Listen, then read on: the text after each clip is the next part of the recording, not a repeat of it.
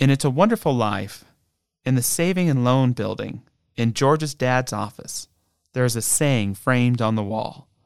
All that you can take with you is that which you've given away. First of all, it's a very profound statement. It says that you're going to leave this earthly body someday, and all that you have will no longer be yours. No more money, no more record collection, no more stuff. All that will truly remain is a legacy, which is what you've given away. And as skeptical as I may be at times, I love this idea that after death, spirits retain an awareness equal to the good we did for others. That in the end, that is who we are. The good we've done for the world and for others, or that which we've given away. I love this quote because of the irony that it's on the wall of a bank manager. The bank, which has become many people's equivalent to the temple. Tell you the truth, that having a lot of money doesn't make you whole. Giving it away does. It's kind of like if Wendy's put up a sign sharing that McDonald's fries are better, or Whole Foods can label their products with stickers saying that this is cheaper someplace else, or Taco Bell just putting up a big sign that says, "What are you thinking?" All that you can take with you is that which you've given away. It's of course not about money, but service, time, love, deed, and thought. And it's not just to others. It's to the betterment of yourself, to life itself, to God herself. The quote itself can be traced back to the Catholic teacher, Brother Lawrence.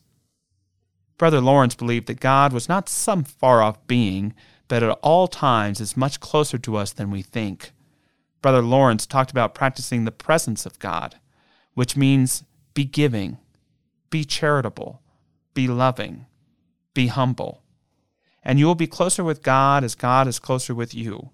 For God is that great good, and to practice it not only brings us closer to Him, but to the truth about ourselves. Brother Lawrence would say, let us think often that our only business in this life is to please God. Perhaps all besides is but folly and vanity. To many of us who've been taught incorrectly, I believe, that the purpose of life is to make something of yourself, to be a somebody. I don't believe that anymore.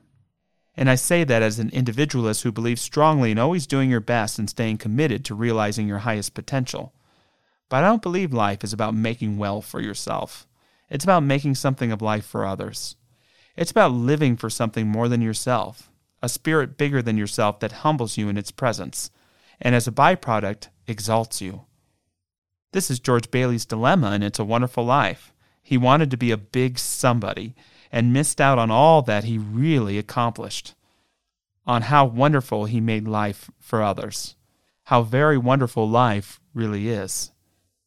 Louisa May Alcott once said in her Little Women, "Far away there in the sunshine are my highest aspirations. I may not reach them, but I can look up and see their beauty, believe in them, and try to follow where they lead." The conservative columnist David Brooks, who strangely enough liberals seem to love and conservatives scoff at, once pointed out something pretty powerful, I thought. He said, there's a core American debate between On the Road and It's a Wonderful Life. On the Road suggests that happiness is to be found through freedom, wandering, and autonomy. It's a Wonderful Life suggests that happiness is found in the lifelong attachments that precede choice. It suggests that restraints can actually be blessings because they lead to connections that are deeper than temporary self-interest. The happiness research suggests that It's a Wonderful Life is correct, and On the Road is an illusion. It's not about what you have, it's about what you've done. It's not about how you appear, it's about who you truly are. It's a reminder that when it comes to giving, don't go trying to measure it in days past or in hopes for tomorrow. Seize the day.